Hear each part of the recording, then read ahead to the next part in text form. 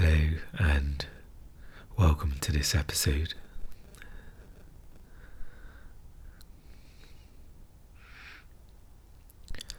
And as I was walking earlier today, as well as listening to a podcast and walking mindfully, I was also taking in the scenery as well, and even the simple blades of grass or a tree. Sometimes we seek out the most beautiful scenery we can, but in a sense, beauty is all around us. It's okay to travel far and to go to certain exotic places, but you can even see the beauty in a blade of grass, and that's all in the present, being present.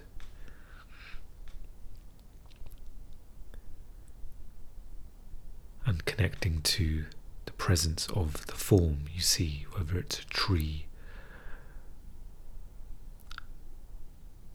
animals, birds, connecting to the essence of that, and that's where the true beauty is. And there's no labelling, you don't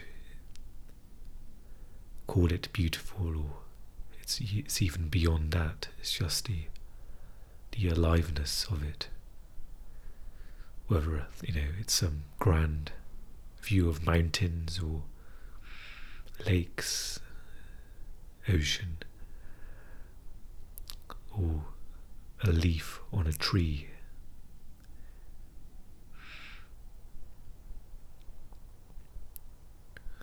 And this is observed when you're dealing with people as well. You're dealing with their essence. You're not looking for...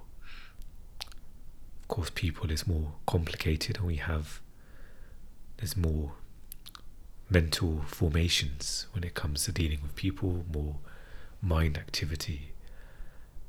And one of the biggest ones is when we look for another form, another person's form to complete us. And this touches upon the last chapters about relationships. We look for, and usually there's pain there when you're either wanting a form to complete you, or once that form comes along, there may be a brief moment of, okay, I feel complete, and then there'll be pain again. Because if you're looking for a form to make you happy, to make you complete, then it's not a long-term possibility.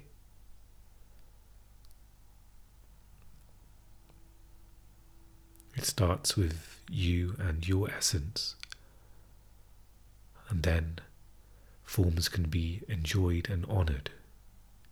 You're not needing the form, but you're honouring it, honouring the unfolding.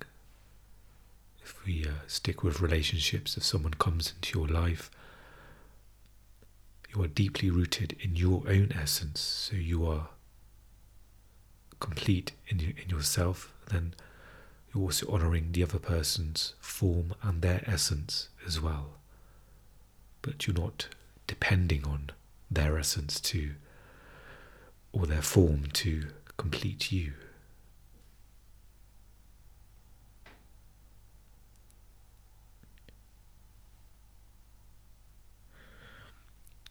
So the thought I had while I was walking, as well as taking in the scenery, was about the primary purpose. Lots of external, outer purposes came to my mind in regards to various things, such as, even for me, the idea of a relationship, or the idea of my health, and And I realised in some ways how relatively important they were.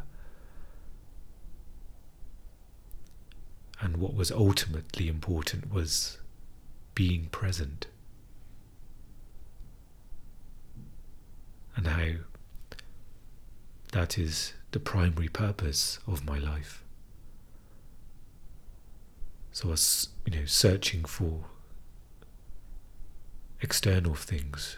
Okay, I'm doing this, I'm, recording this podcast, it's a project I'm doing, I'm writing this or doing that, and then almost suddenly there was a gap there, and I realised that these things are only relatively, not that important.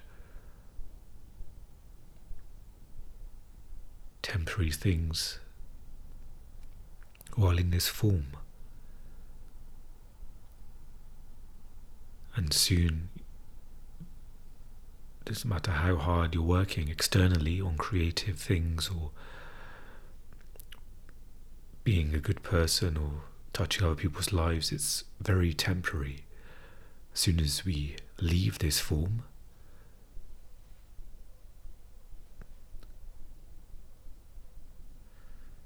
then what happens afterwards? What value do these have in regards to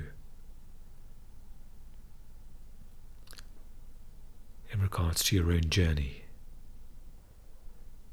Yes, certain things can touch other people. For example, me recording this, maybe it helps some people, maybe it doesn't. Maybe it reaches some people where people can connect to this, maybe it doesn't, but ultimately, the ultimate purpose is your relationship with the present moment. Living and being in that place. Saying yes to the now. All these pointers, they're pointing towards a dimension, a space of being. And that is the primary purpose of life. I can certainly say that for me. It may not feel that way at times, of course. The outer forms come into the mind and scream of importance. Look at me, you must address this and that. But when you take a step back from those things and you realise how relatively important they are in comparison to your practice of awakening, your journey of awakening. And it's not a journey through space and time. You're not dependent on that. It's simply being in the now.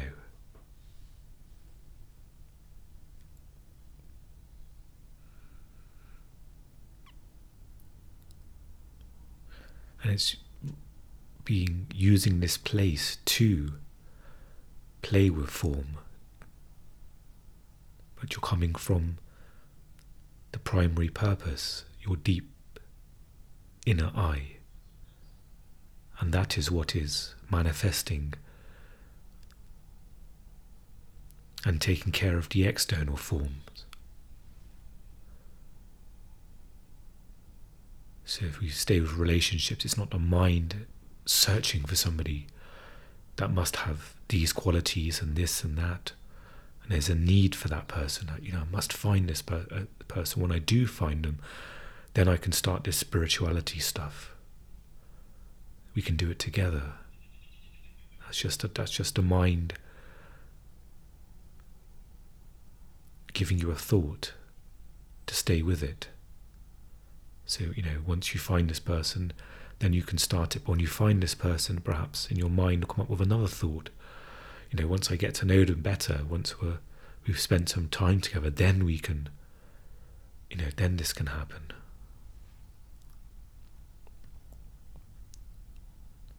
And the mind's never satisfied as well.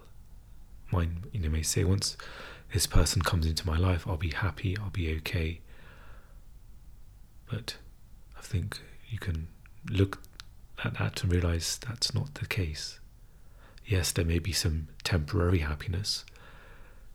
Sometimes they call it the honeymoon phase, when you enter into a relationship and you're both trying to be the best versions of yourself and please the other person.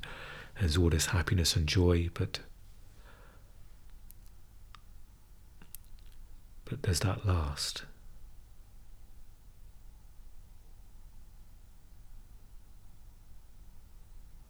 Is there something that recedes, or where you have to put in even more effort to keep up that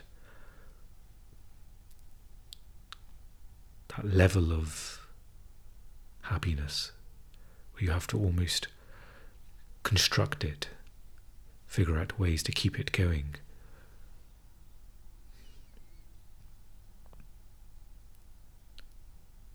And that all stems from the need to keep that person happy, to keep yourself happy.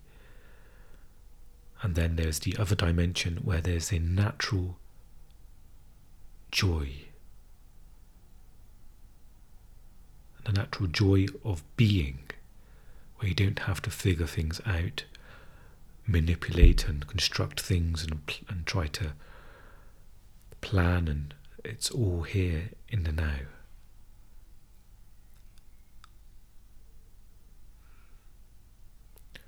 So that was what came to me as I was walking, and it's something I've heard before from a spiritual teacher about the primary purpose of your life. You know, sometimes if you ask many people, name lots of different areas of their life, that's the most important. External forms, relationships. But if it's without the knowing of who you are, then it's almost as if there's almost a shell of who you are that's doing these things,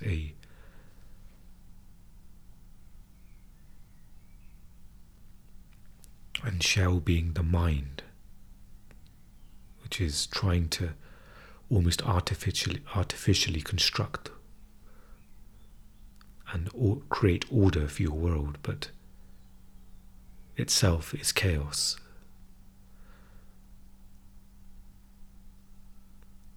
And then there is the place of being where it's unchanging. It itself is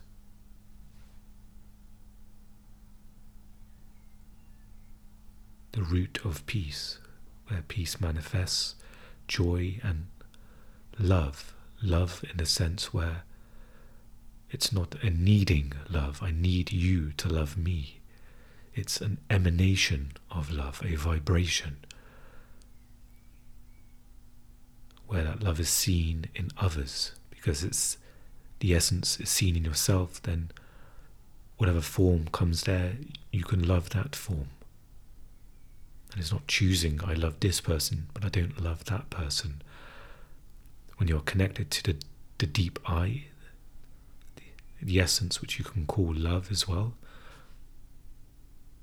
then you realize that oneness is in this person, it's in the leaf of a tree, an animal, and you'll be connecting to all of these,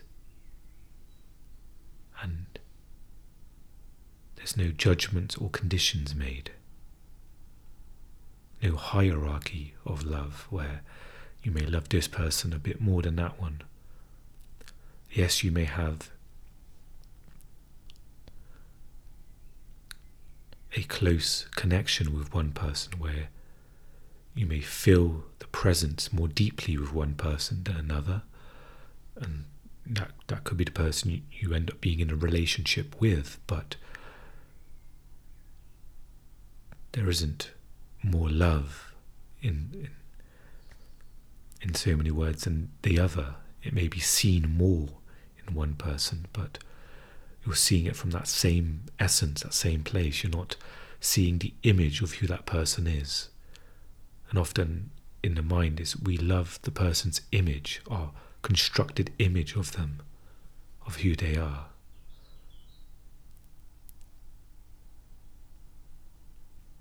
So primary purpose, And I also thought about the amount of energy we put into our external projects or things that may only be relatively important, all the stress and effort. But we also want to be liberated and peace. But where is the effort, or where is the attention to do that?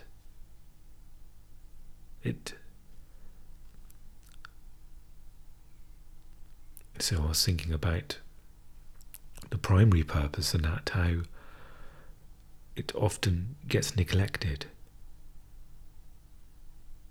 We want peace of mind and to be happy, but there is no attention, no, work's not the right word, but no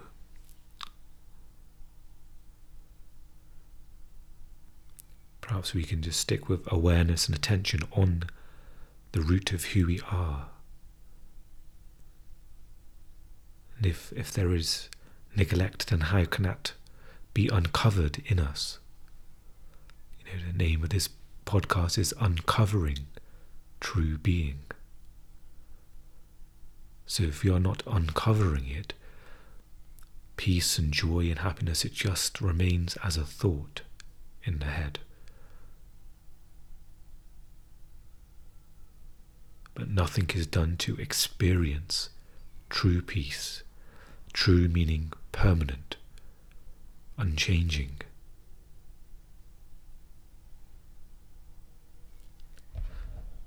Okay, so perhaps we'll continue the power of now.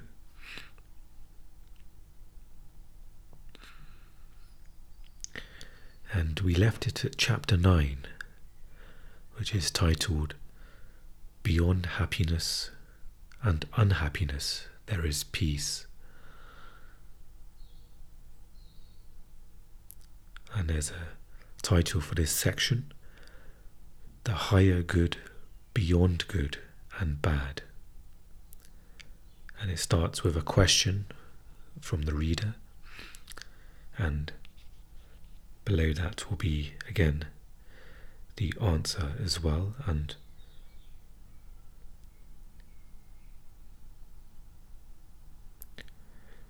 when there is another question in amongst a narrative, I will try and make that aware as well. So, and then I will go straight into the answer.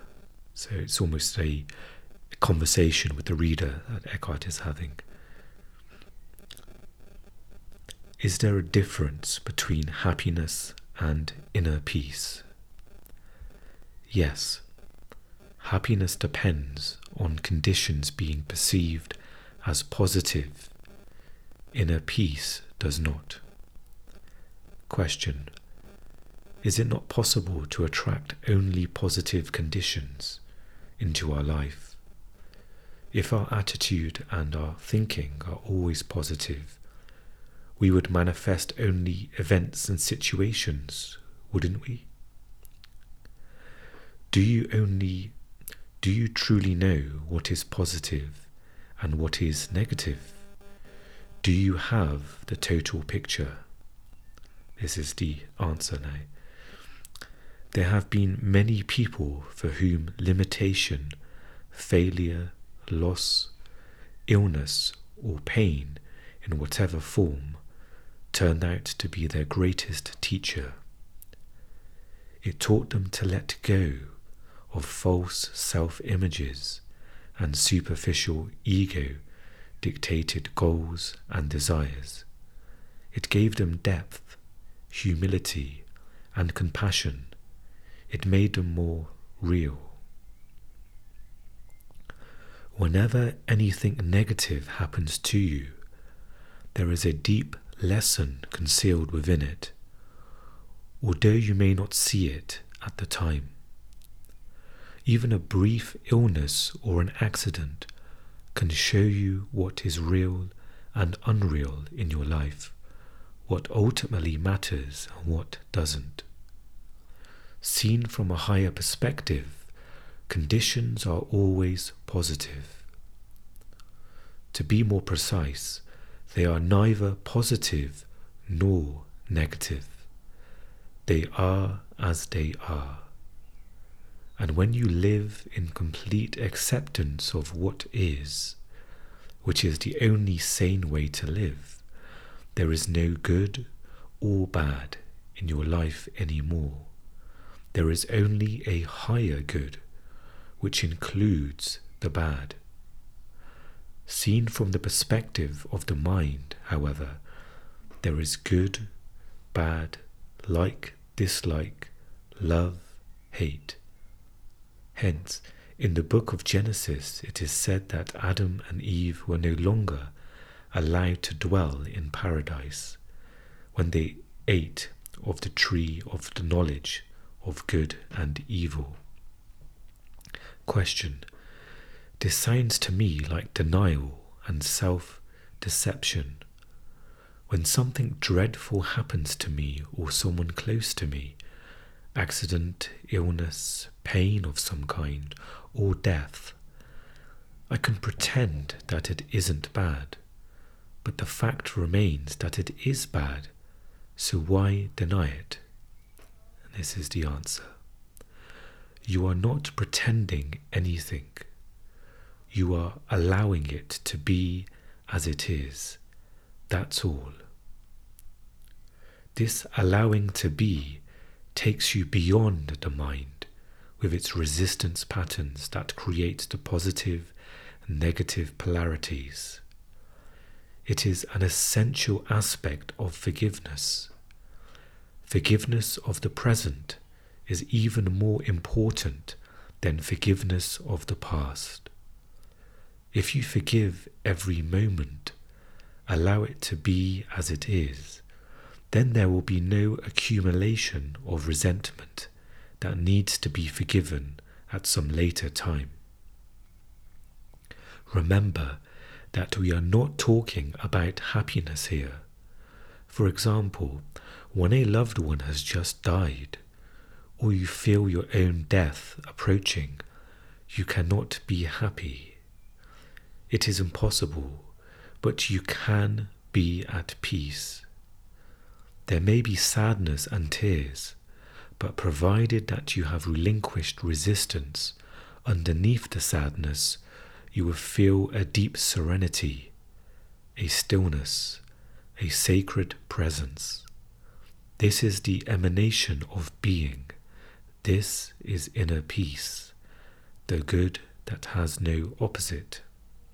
Question: what if it is a situation that I can do something about? How can I allow it to be and change it at the same time? Answer: do what you have to do. In the meantime, accept what is. Since mind and resistance are synonymous, acceptance immediately frees you from mind dominance and thus reconnects you with being. As a result, the usual ego motivations for doing, fear, greed, control, defending or feeding the false sense of self, will cease to operate. An intelligence much greater than the mind is now in charge, and so a different quality of consciousness will flow into your doing. Accept whatever comes to you, woven in the pattern of your destiny, for what could be more aptly fit your needs. This was written 2,000 years ago by Marcus Aurelius, one of those exceedingly rare humans who possessed worldly power as well as wisdom. It seems that most people need to experience a great deal of suffering before they will relinquish resistance and accept, before they will forgive. As soon as they do, one of the greatest miracles happens, the awakening of being consciousness through what appears as evil, the transmutation of suffering into inner peace. The ultimate effect of all the evil and suffering in the world is that it will force humans into realizing who they are beyond name and form. Thus, what we perceive as evil from our limited perspective is actually part of the higher good that has no opposite. This, however, does not become true for you except through forgiveness. Until that happens, evil has not been redeemed and therefore remains evil. Through forgiveness, which essentially means recognizing the insubstantiality of the past and allowing the present moment to be as it is, the miracle of transformation happens not only within, but also without.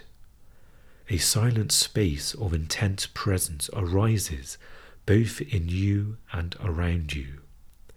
Whoever or whatever enters that field of consciousness will be affected by it, sometimes visibly and immediately, sometimes at deeper levels, with visible changes appearing at a later time. You dissolve discord, heal pain, dispel unconsciousness without doing anything, simply by being and holding that frequency of intense presence. And here we come upon the symbol that ends this section, and also I believe is to reflect on what is being read.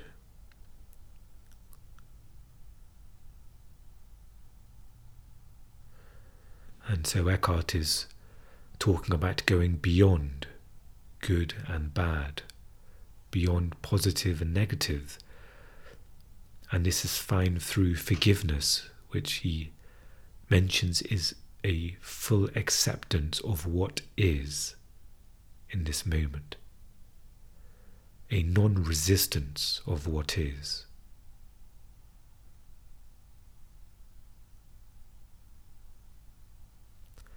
And this is one of the hardest things to do often, especially when dealing with people, is accepting what is instead of reacting to what is, thinking about what is in this moment. And then that starts the whole chain reaction of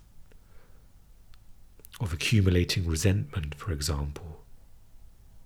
The pattern of it, where somebody says something and then it brings up all of the other times those person have said it, and all of those other times when you reacted, may not reacted externally, but internally. You may have thought, you may have produced emotions. And Eckhart is saying, when you are present, you're not accumulating that negative or unhealthy emotions. And so we can even talk about the pain body.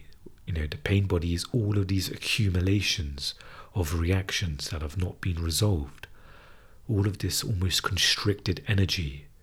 It's a ball of constricted energy. And you can almost feel that when you are resisting, you can almost feel the tension and tightness within you. Versus when you are accepting what is, you may be in pain, but there isn't that tightness. You are not resisting that. And you are not suffering as well. Suffering is the psychological suffering where you are commentating and thoughts are going through your mind, and one thought can produce a tremendous amount of suffering. A thought could be, I hate this person, and just you can only imagine the wave of emotion behind that, versus just being completely present with this person. There may be pain there, and even pain from the past of times when you weren't being present. And a pattern is happening again, but this time you are. And so the pain may be there, but you're not adding to it. Where later on, you'll bring up that pain and play it through your mind and create more pain, or just simply recycle it through your system, and then it stays with you, ready for the next time.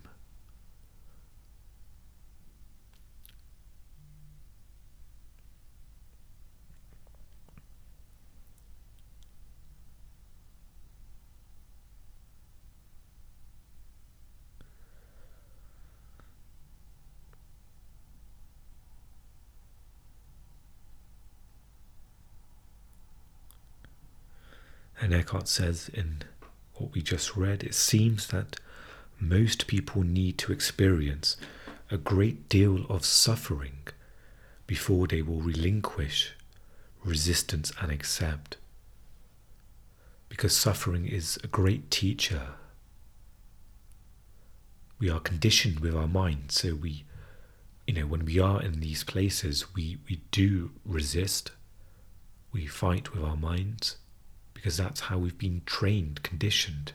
If you look at, being in our education system, maybe our parents or family, our friends, so as we grow up, it's not to say these people are wrong or haven't done, everyone around you is living up to their level of consciousness that they are, and that simply is.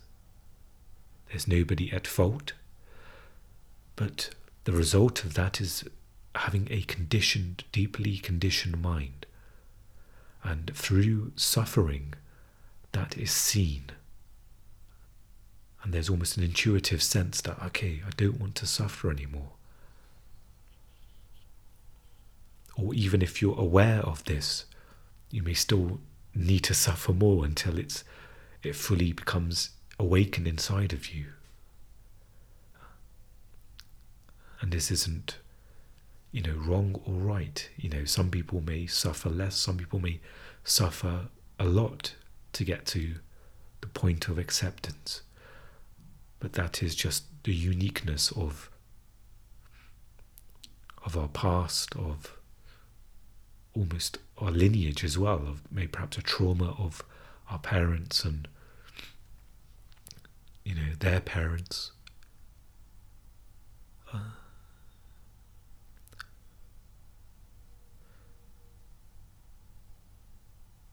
But we go back to the simplicity of the now, a simplicity that's beyond simple, that goes,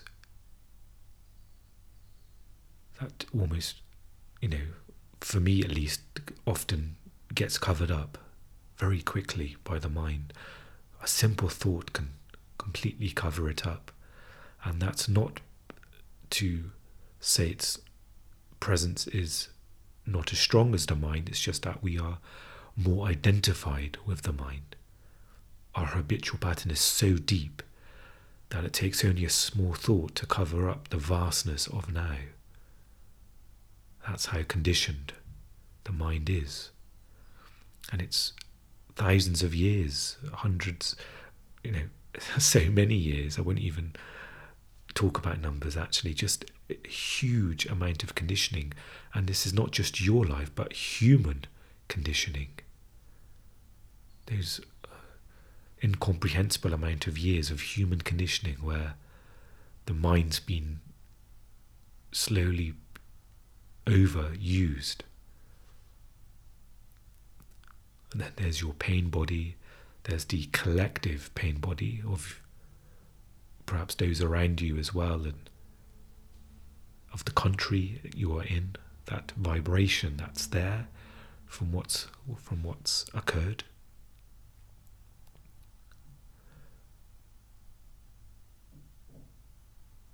But yet sometimes we wonder why we aren't at peace, like as if we it only takes a snap of the fingers to think, okay, yes, we're in peace. Because to the mind, it has those expectations. The mind wants everything to happen now, wants to achieve this now, already you've done this, and it has the same kind of shallowness in regards to being at peace, that I should be at peace right now, or I'm going to be at peace now. And it just remains as a thought. And then when that doesn't happen, there's resistance. You're in the cycle of the mind, there's resistance to that. And then there's blame. Oh, it's that person. That's the reason why I'm not at peace right now. It's because of that person, or because of this not happening, or that's not happening. And it's a never-ending dimension in the mind of trying to be happy, in quotation marks. And this is talking about a place deeper beyond happy and unhappy, pleasurable and unpleasurable. There's a deeper place there. So perhaps we can just, for a minute or so, just allow the silence to settle within us.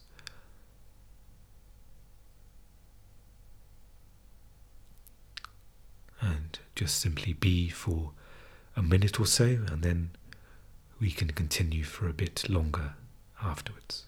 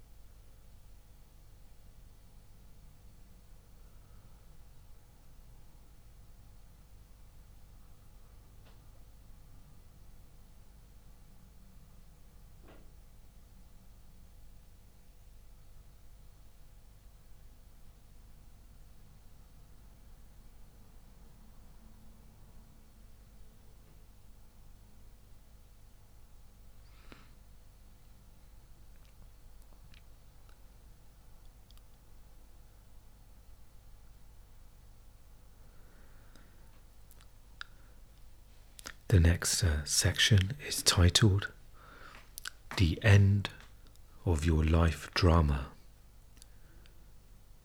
And it starts with a question.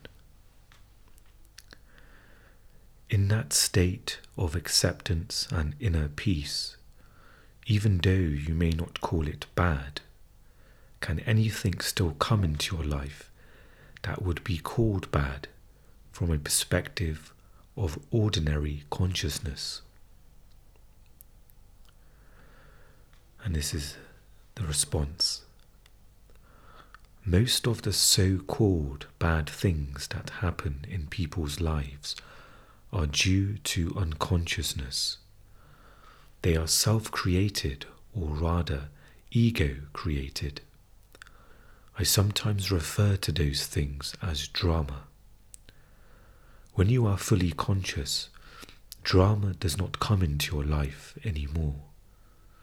Let me remind you briefly how the ego operates and how it creates drama. Ego is the unobserved mind that runs your life when you are not present as the witnessing consciousness, the watcher. The ego perceives itself as a separate fragment in a hostile universe with no real inner connection to any other being, surrounded by other egos which it either sees as a potential threat or which it will attempt to use for its own ends. The basic ego patterns are designed to combat its own deep-seated fear and sense of lack. They are resistance, control, power, greed, defense, attack. Some of the ego's strategies are extremely clever, yet they never truly solve any of its problems, simply because the ego itself is the problem. When egos come together, whether in personal relationships or in organizations or institutions, bad things happen, sooner or later. Drama of one kind or another, in the form of conflict, problems, power struggles, emotional or physical violence, and so on. This includes collective evils such as war, genocide, and exploitation, all due to massed unconsciousness. Furthermore, many types of illness are caused by the ego's continuous resistance, which creates restrictions and blockages in the flow of energy through the body. When you reconnect with being and are no longer run by your mind, you cease to create those things. You do not create or participate in drama anymore. Whenever two or more egos come together, drama of one kind or another ensues. But even if you live totally alone, you still create your own drama. When you feel sorry for yourself, that's drama. When you feel guilty or anxious, that's drama. When you let the past or future obscure the present, you are creating time, psychological time, the stuff out of which drama is made. Whenever you are not honouring the present moment by allowing it to be, you are creating drama. Most people are in love with their particular life drama. Their story is their identity. Their ego runs their life. They have their whole sense of self invested in it.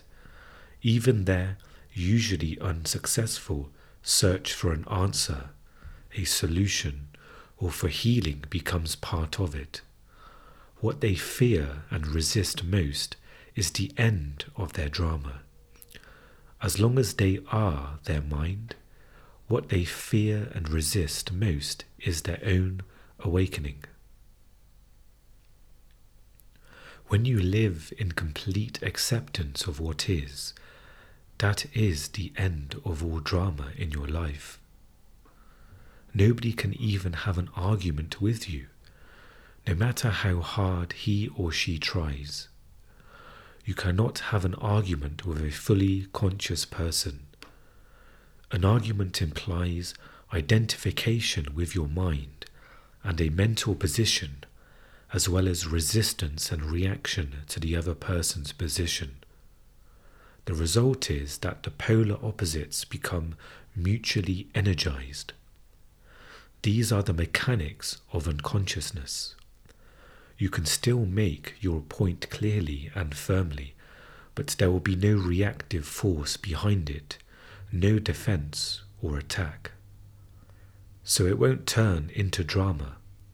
When you are fully conscious, you cease to be in conflict. No one who is at one with himself can even conceive of conflict, states A Course in Miracles.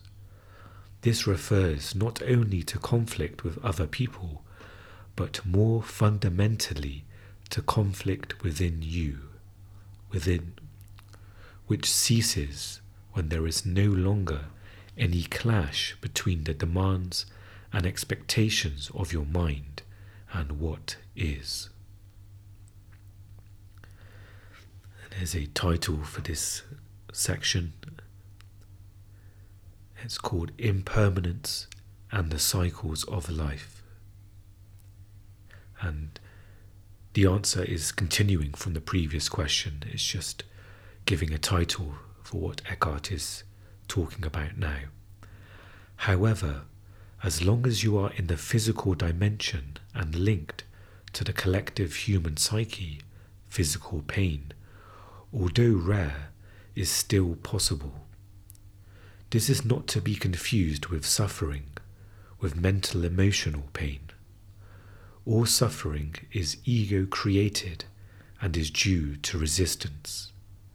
Also, as long as you are in this dimension, you are still subject to its cyclical nature and to the law of impermanence of all things, but you no longer perceive this as bad.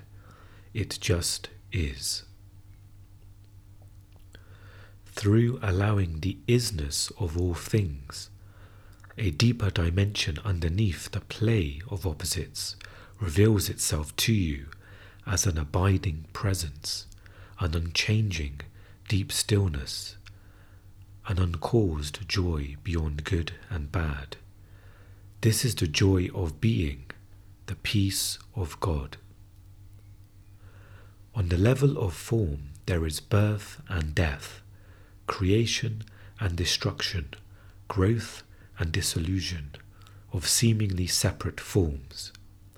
This is reflected everywhere in the life cycle of a star or a planet, a physical body, a tree, a flower, in the rise and fall of nations, political systems, civilizations, and in the inevitable cycle of gain and loss in the life of an individual.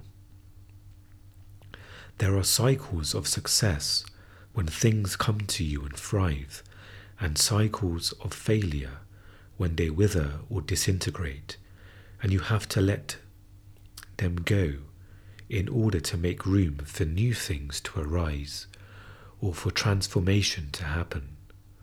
If you cling and resist at that point, it means you are refusing to go with the flow of life, and you will suffer. It is not true that the up cycle is good and the down cycle is bad, except in the mind's judgment. Growth is usually considered positive, but nothing can grow forever. If growth of whatever kind were to go on and on, it would eventually become monstrous and destructive. Disillusion is needed for new growth to happen. One cannot exist without the other. The down cycle is absolutely essential for spiritual realization. You must have failed deeply on some level, or experience some deep loss or pain to be drawn to the spiritual dimension. Or perhaps your very success became empty and meaningless, and so turned out to be failure. Failure lies concealed in every success, and success in every failure. In this world, which is to say on the level of form, everybody fails sooner or later. Of course, every achievement eventually comes to naught. All forms are impermanent. You can still be active and enjoy manifesting and creating new forms and circumstances, but you won't be identified with them. You do not need them to give you a sense of self. They are not your life, only your life situation. Your physical energy is also subject to cycles. It cannot always be at a peak. There will be times of low as well as high energy. There will be periods when you are highly active and creative, but there may also be times when everything seems stagnant, when it seems that you are not getting anywhere, not achieving anything. A cycle can last for anything from a few hours to a few years. There are large cycles and small cycles within these large ones. Many illnesses are created through fighting against the cycles of low energy, which are vital for regeneration. The compulsion to do and the tendency to derive your sense of self-worth and identity from external factors such as achievement is an inevitable illusion as long as you are identified with the mind. This makes it hard or impossible for you to accept the low cycles and allow them to be. Thus, the intelligence of the organism may take over as a self-protective measure and create an illness in order to force you to stop, so that the necessary regeneration can take place. The cyclical nature of the universe is closely linked with the impermanence of all things and situations. The Buddha made this a central part of his teaching. All conditions are highly unstable and in constant flux, or as he put it, impermanence is a characteristic of every condition, every situation you will ever encounter in your life. It will change, disappear, or no longer satisfy you. Impermanence is also central to Jesus' teaching. Do not lay up for yourselves treasures on earth, where moth and rust consume, and where thieves break in and steal. As long as a condition is judged as good by your mind, whether it be a relationship, a possession, a social role, a place, or your physical body, the mind attaches to it and identifies with it. It makes you happy, makes you feel good about yourself, and it may become part of who you are or think you are. But nothing lasts in this dimension where moth and rust consume. Either it ends or it changes, or it may undergo a polarity shift. The same condition that was good yesterday or last year has suddenly or gradually turned into bad. The same condition that made you happy then makes you unhappy. The prosperity of today becomes the empty consumerism of tomorrow. The happy wedding and honeymoon become the unhappy divorce or the unhappy coexistence. Or a condition disappears, so its absence makes you unhappy. When a condition or situation that the mind has attached itself to and identified with changes or disappears, the mind cannot accept it. It will cling to the disappearing condition and resist the change. It is almost as if a limb were being torn off your body. We sometimes hear of people who have lost all their money or whose reputations have been ruined committing suicide. Those are the extreme cases. Others, whenever a major loss of one kind or another occurs, just become deeply unhappy or make themselves ill. They cannot distinguish between their life and their life situation. I recently read about a famous actress who died in her 80s. As her beauty started to fade and became ravaged by old age, she grew desperately unhappy and became a recluse. She too had identified with a condition, her external appearance. First, the condition gave her a happy sense of self, then an unhappy one. If she had been able to connect with the formless and timeless life within, she could have watched and allowed the fading of her external form from a place of serenity and peace. Moreover, her external form would have become increasingly transparent to the light shining through from her ageless true nature, so her beauty would not really have faded, but simply become transformed into spiritual beauty. However, nobody told her that this is possible. The most essential kind of knowledge is not yet widely accessible. And here we've reached another pause and reflect symbol, and it feels like I've read a few pages there, so it may be a good point to stop and reflect.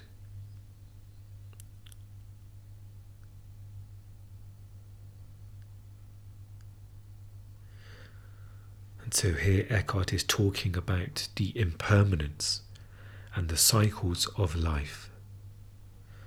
And he uses the examples of, the universe, the stars, and then the examples of nature, flowers, trees, our physical bodies.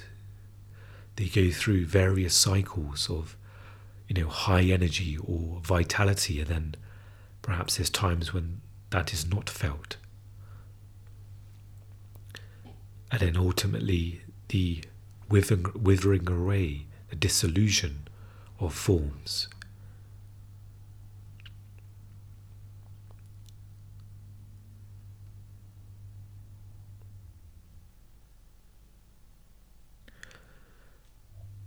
And even the impermanence of,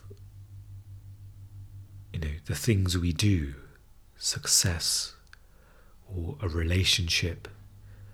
If we're fully identified with the mind, we mentioned this a bit earlier, you're dealing with the impermanence, the constant changing of forms, but the mind, it wants to keep things as they are. If it's a happy relationship, it wants to hold on to the happiness there. And when it's slipping away, there's a resistance to it. There's a fighting back with the mind. But you're almost going against the nature of what is, the nature of the cycles of life.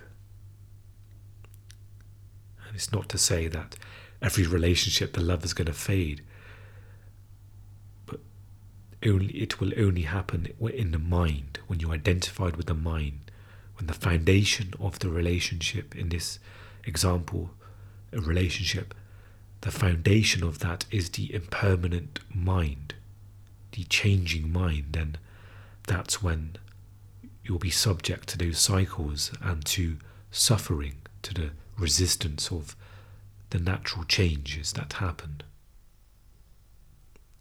instead of accepting what is.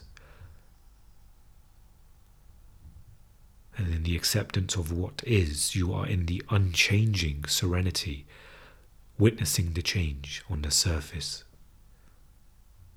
And he used the example of physical appearance, which is a huge subject in this day and age. If you look at, social media and how bodies should be, especially for women, in this day and age, the way people are dressed, perhaps dressed in a certain way to get validation, to get attention, because that's what they are identified with, and they're almost maintaining that happiness. But sooner or later that's going to change. The impermanence of form, and if you're identified with that, then it's going to be extremely painful. There's going to be a lot of suffering there. And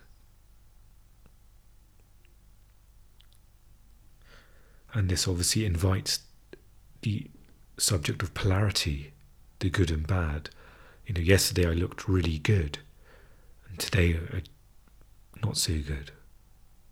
Or you may look at pictures from 10 years ago and think, God, look how, great and youthful and beautiful I looked then, and look at me now.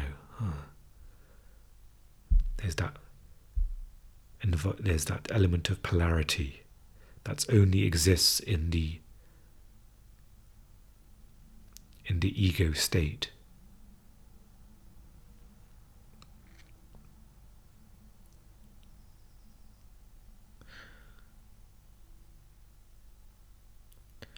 But Eckhart talks about the pain of this, of the changing conditions, from being rich to suddenly having no money, or to being rich and successful but feeling empty, it's meaningless, or, the conditions of a marriage changing from a happy wedding and honeymoon that becomes that unhappy divorce. But as well as, suffering can occur, this is also the the regeneration, the growth, where you can discover the spiritual dimension. He mentions here it's very rare to discover or uncover the spiritual dimension without the suffering, the pain, the loss.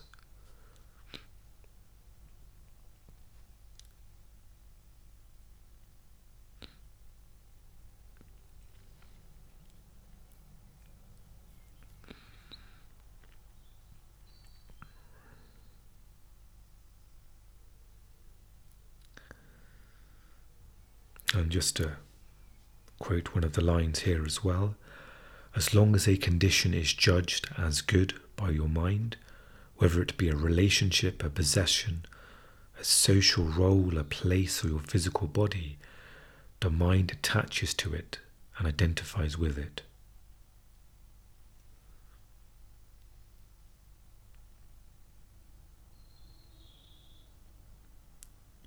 And again, it's being in that impermanence, where you don't want things to change, but they inevitably do change, or they disappear, and then there is pain from the emptiness of that.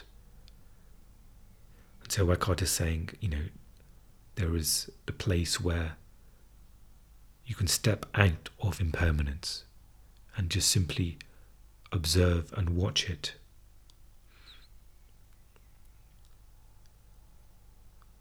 And he says here that you can still be active and enjoy manifesting and creating new forms and circumstances, but you won't be identified with them. And he says you do not need them to give you a sense of self. They are not your life, only your life situation. And you can even compare this to, the start of this episode. The primary purpose is your life, and life occurs in the now. And everything else is the life situation, relationships, your career, your physical health and body. But the life is in the now. And when I mention physical health, it's the labels you have for your physical health, that I'm in good shape, or I'm this, I'm that. But the true physical health is in the now. And, even the example of the woman who lost her beauty because of her aging body, her opinion of her beauty changed to not being beautiful anymore. But there was a spiritual beauty underneath all of that. And Eckhart says, she didn't see that, and that wasn't able to come through and shine through her physical form. It was simply just the impermanence, being identified with the impermanence of her physical appearance. And so perhaps we can look at ourselves and think, what impermanence are we identified with? And for me, it would certainly be physical appearance. I have various things I'm not happy with, and I'm identified with that.